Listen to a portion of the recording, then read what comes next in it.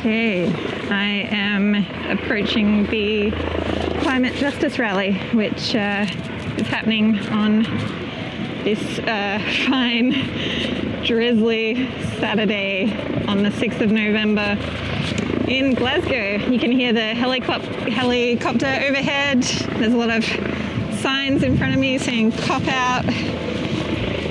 And this is Lisa Cliff with my first update on the Saturday rally.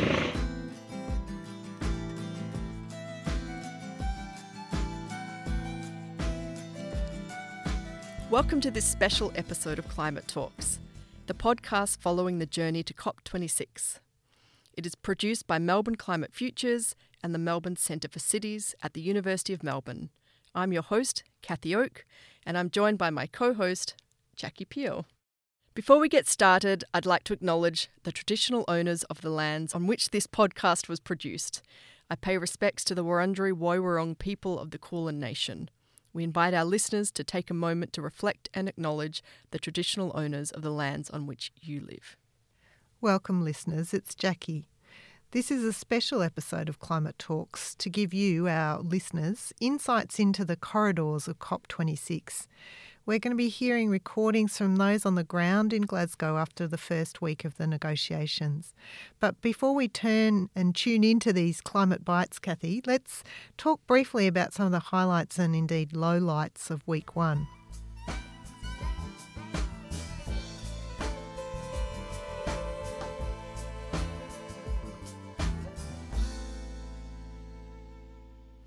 So the first week of COP26, Jackie, has been and gone, and it started with the World Leaders Summit on November the 1st and 2nd, where 120 world leaders gathered in Glasgow kick-started a decade of accelerated climate action. And it certainly appeared that the urgency in overcoming the collective challenge of climate change and keeping 1.5 alive, it has been front and centre of discussions, emphasised by the prominence of many of the world's poorest and most climate vulnerable countries. Yeah, and we've been hearing a lot too from the UK COP26 presidency and also from UK Prime Minister Boris Johnson, who keeps reminding us about cash, coal, cars and trees. And we've seen some big announcements or pledges on cash, coal and trees, particularly agreements to phase out coal in certain countries, to increase the amount of climate finance, particularly from the private sector, and also a new pledge on stopping deforestation in countries.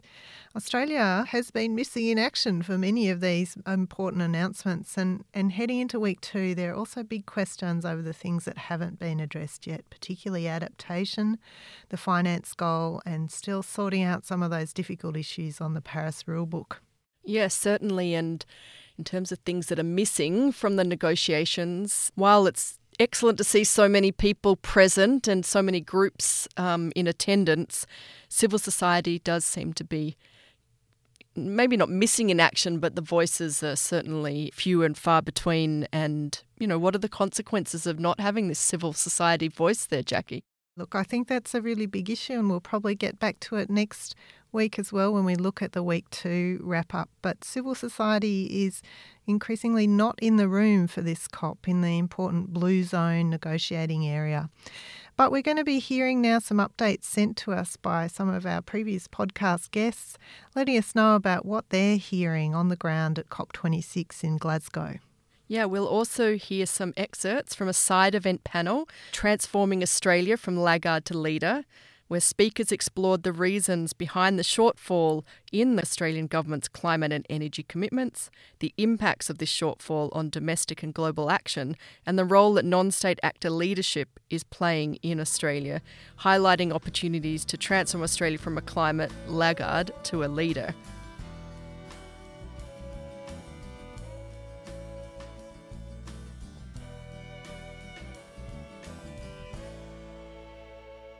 I'm here with Tim Flannery, Climate Counsel, Honorary Professor, University of Melbourne. Tim, great to be with you mid-COP right now. How's the COP feel midway through for you? Well, it's great to be here with you, Don, as well. And look, the COP is, I'm feeling quietly optimistic about it. I think that we've seen some quite significant announcements made No single meeting is ever going to deliver everything, but there has been some significant announcements, and also the mood of the place feels different to me. Like, the countries that are behind, like Australia, really are being given very little cover. In previous COPs, there's always a sense that there's a bit of cover for them to hide in.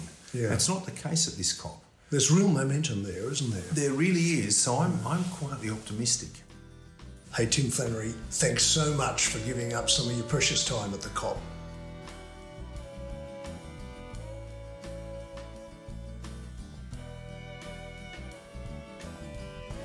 Hi, Climate Talks. This is Lisa Cliff from Climate Action Network Australia, the manager of Better Futures Australia Alliance of non-state actors across Australia. I'm calling in from a warm bar in Glasgow following a day at the Global Climate Justice Rally. They estimate at least 100,000 people were there, and I definitely believe it. It was a cold, rainy day, but everybody still turned out and put on a great show of support for ambitious climate action in this decisive decade. Last week, the start of the Global Conference of Parties, COP26, kicked off with the Leaders Summit at the front end of the negotiations. So we did see a lot of shiny new announcements come out. So that means there's a lot of details that need to be worked out in next week's negotiations to really make sure we're cutting through the smoke and mirrors and creative accounting that typically takes place in these spaces. So that'll keep us all entertained next week, particularly where the Australian government is concerned.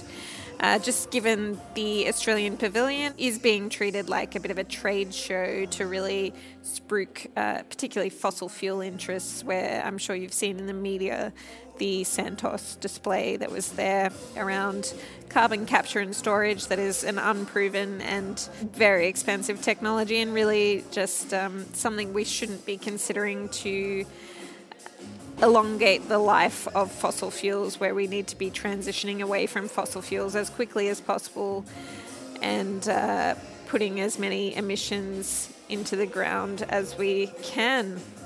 Yesterday, Climate Action Network Australia's side event had some representatives of the member base of more than 130 civil society and research institutions across the country.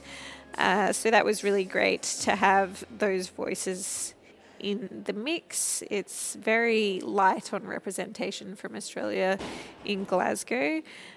We had, as part of that panel, Dr. Virginia Marshall and Pastor Ray Minikin, two First Nations voices, which was really critical given the marginalisation of Aboriginal and Torres Strait Islanders in this space by the Australian government. And there was also other CANA members, the Australian Institute, Australian Conservation Foundation, Melbourne Climate Futures, and Climate Action Health Alliance and Lowitja Institute, speaking to the missed opportunities and the obstacles presented by the current national government in Australia, and the fact that the expertise, the knowledge, the ambition is there subnationally across society and the economy in Australia, and really we are ready on standby to work with our government to deliver our fair share under the Paris Climate Agreement. So that really takes me to what's on the agenda for next week at COP.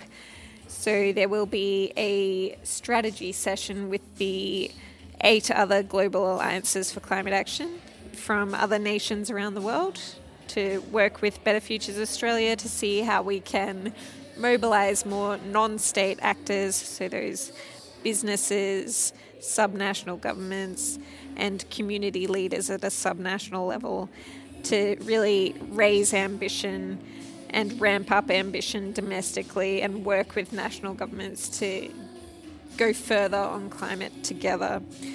So that should be some interesting discussions to see what we can learn from overseas, and also look at the multi-level opportunities to get us on track for where we need to be given the difficulties we have in the Australian environment, and as you've seen in the media, I'm sure that, it's just a very tough space to really communicate clearly the level of detail and what actually delivering a zero emissions economy looks like in practice across diverse sectors and regions. So if we're not getting that at a federal level, let's see what we can do subnationally. So yeah, next time I speak to you, hopefully I'll have an update on that. All the best.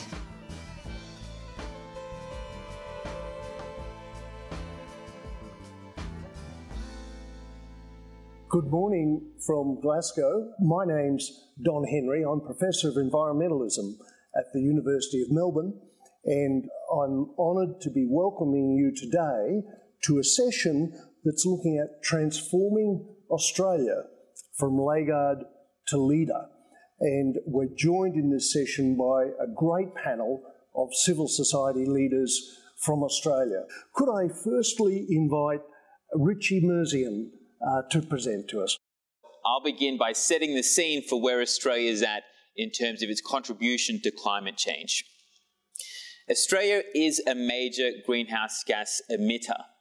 In fact, it is in the top 10% of global emitters around the world. Australia emits more than 40 countries with larger populations, including our host here, the United Kingdom.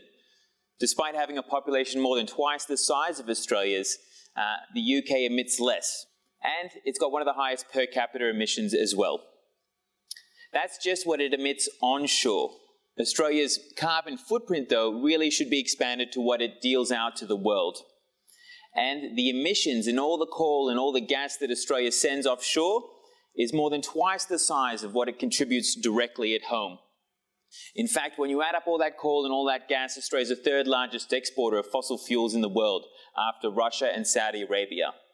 And according to new research from the Australia Institute, it only wants to grow that further. There are over 100 new fossil fuel projects in the pipeline, over 70 coal projects, over 30 gas projects. I mean, since the Paris Agreement, Australia has tripled its gas production and is now the largest exporter of liquefied natural gas. And you can't solve climate change, you can't have an energy transition if you keep growing the problem. And that's the problem, fossil fuels, and it's heartwarming to see the United Kingdom actually tackle that head on with its Energy Transition Day yesterday. But the Australian people are also part of this. There's over $10 billion spent every year in subsidising fossil fuels in Australia. And for those who were at the Paris Agreement, they'd remember there were global protests against the new Adani coal mine. Well, just this month, Adani shipped its first coal from its Carmichael mine in Queensland. So there's a lot of work to do in addressing the problem in Australia, which is high emissions, but also even higher fossil fuel exports.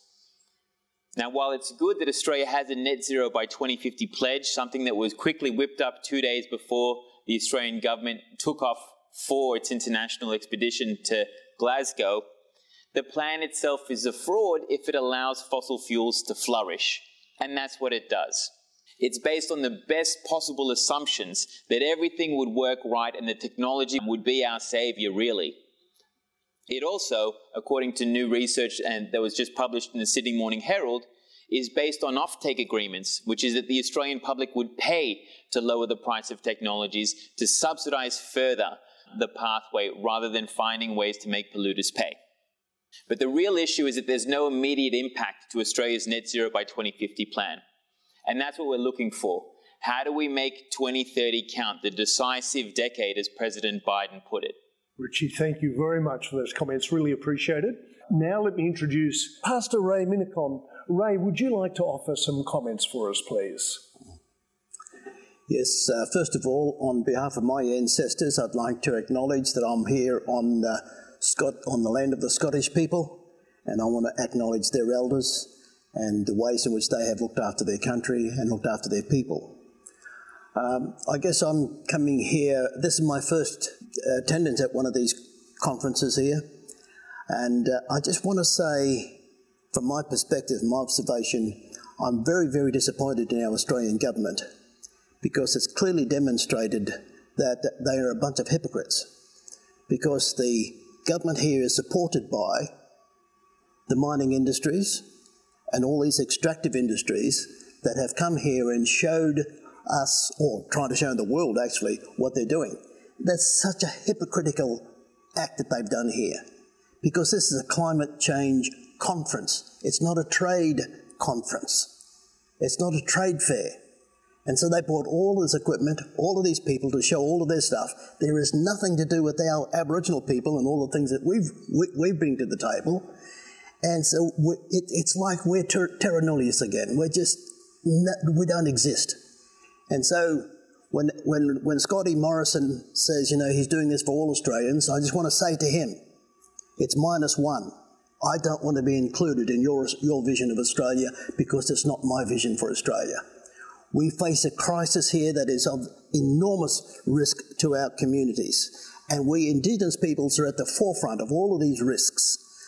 Wherever there's mining, there's always pain and struggle for our people. Wherever there's any of these kind of extraction industries operating on our land, our sovereign lands, there's always pain and struggle and suffering for our people. And we want to make that stop. We want to have a better say in our country. We don't want to be patronised.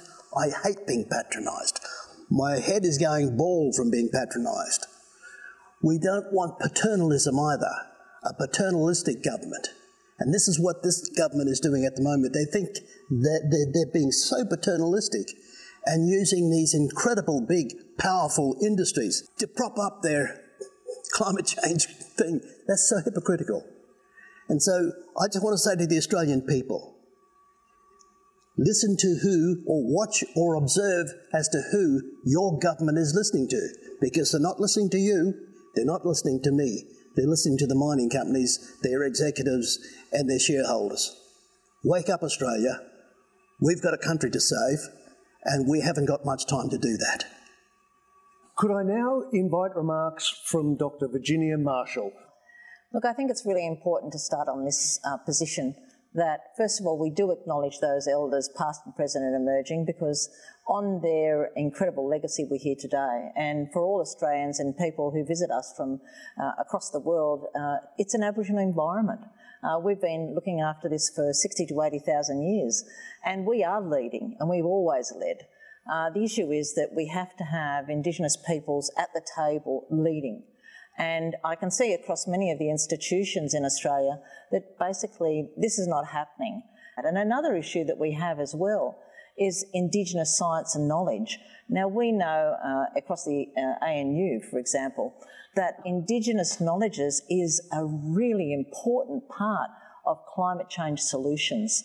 And I know in the work that I'm doing at the ANU, it means that we're looking at how we can use that knowledge to support the Western science. So that's critical.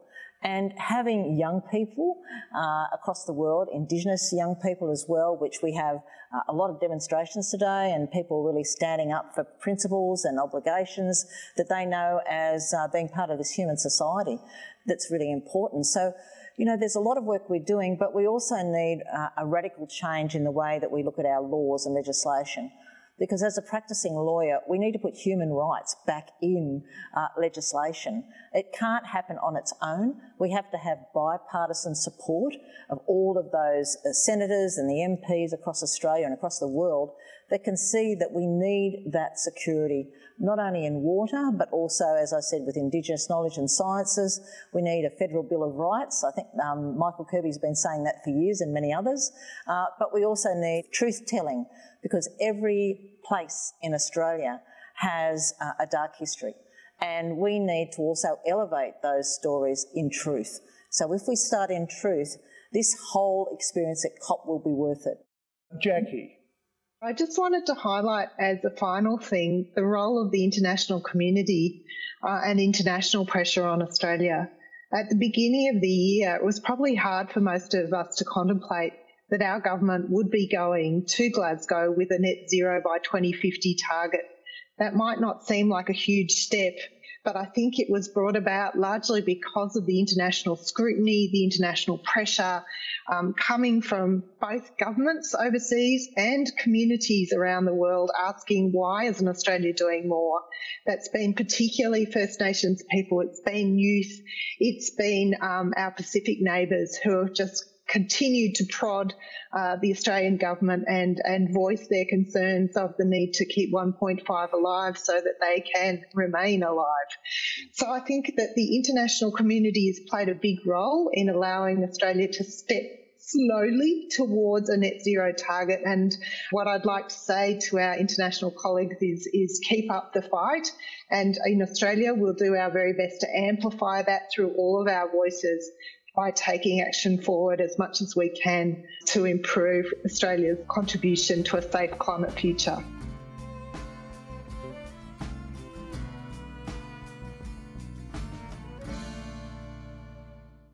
So a quote that I found on Twitter from Kate Hampton that really put the last week of negotiations nicely is, "There's more progress today than was imaginable even 2 years ago, yet we're still failing against the real measures of science and justice."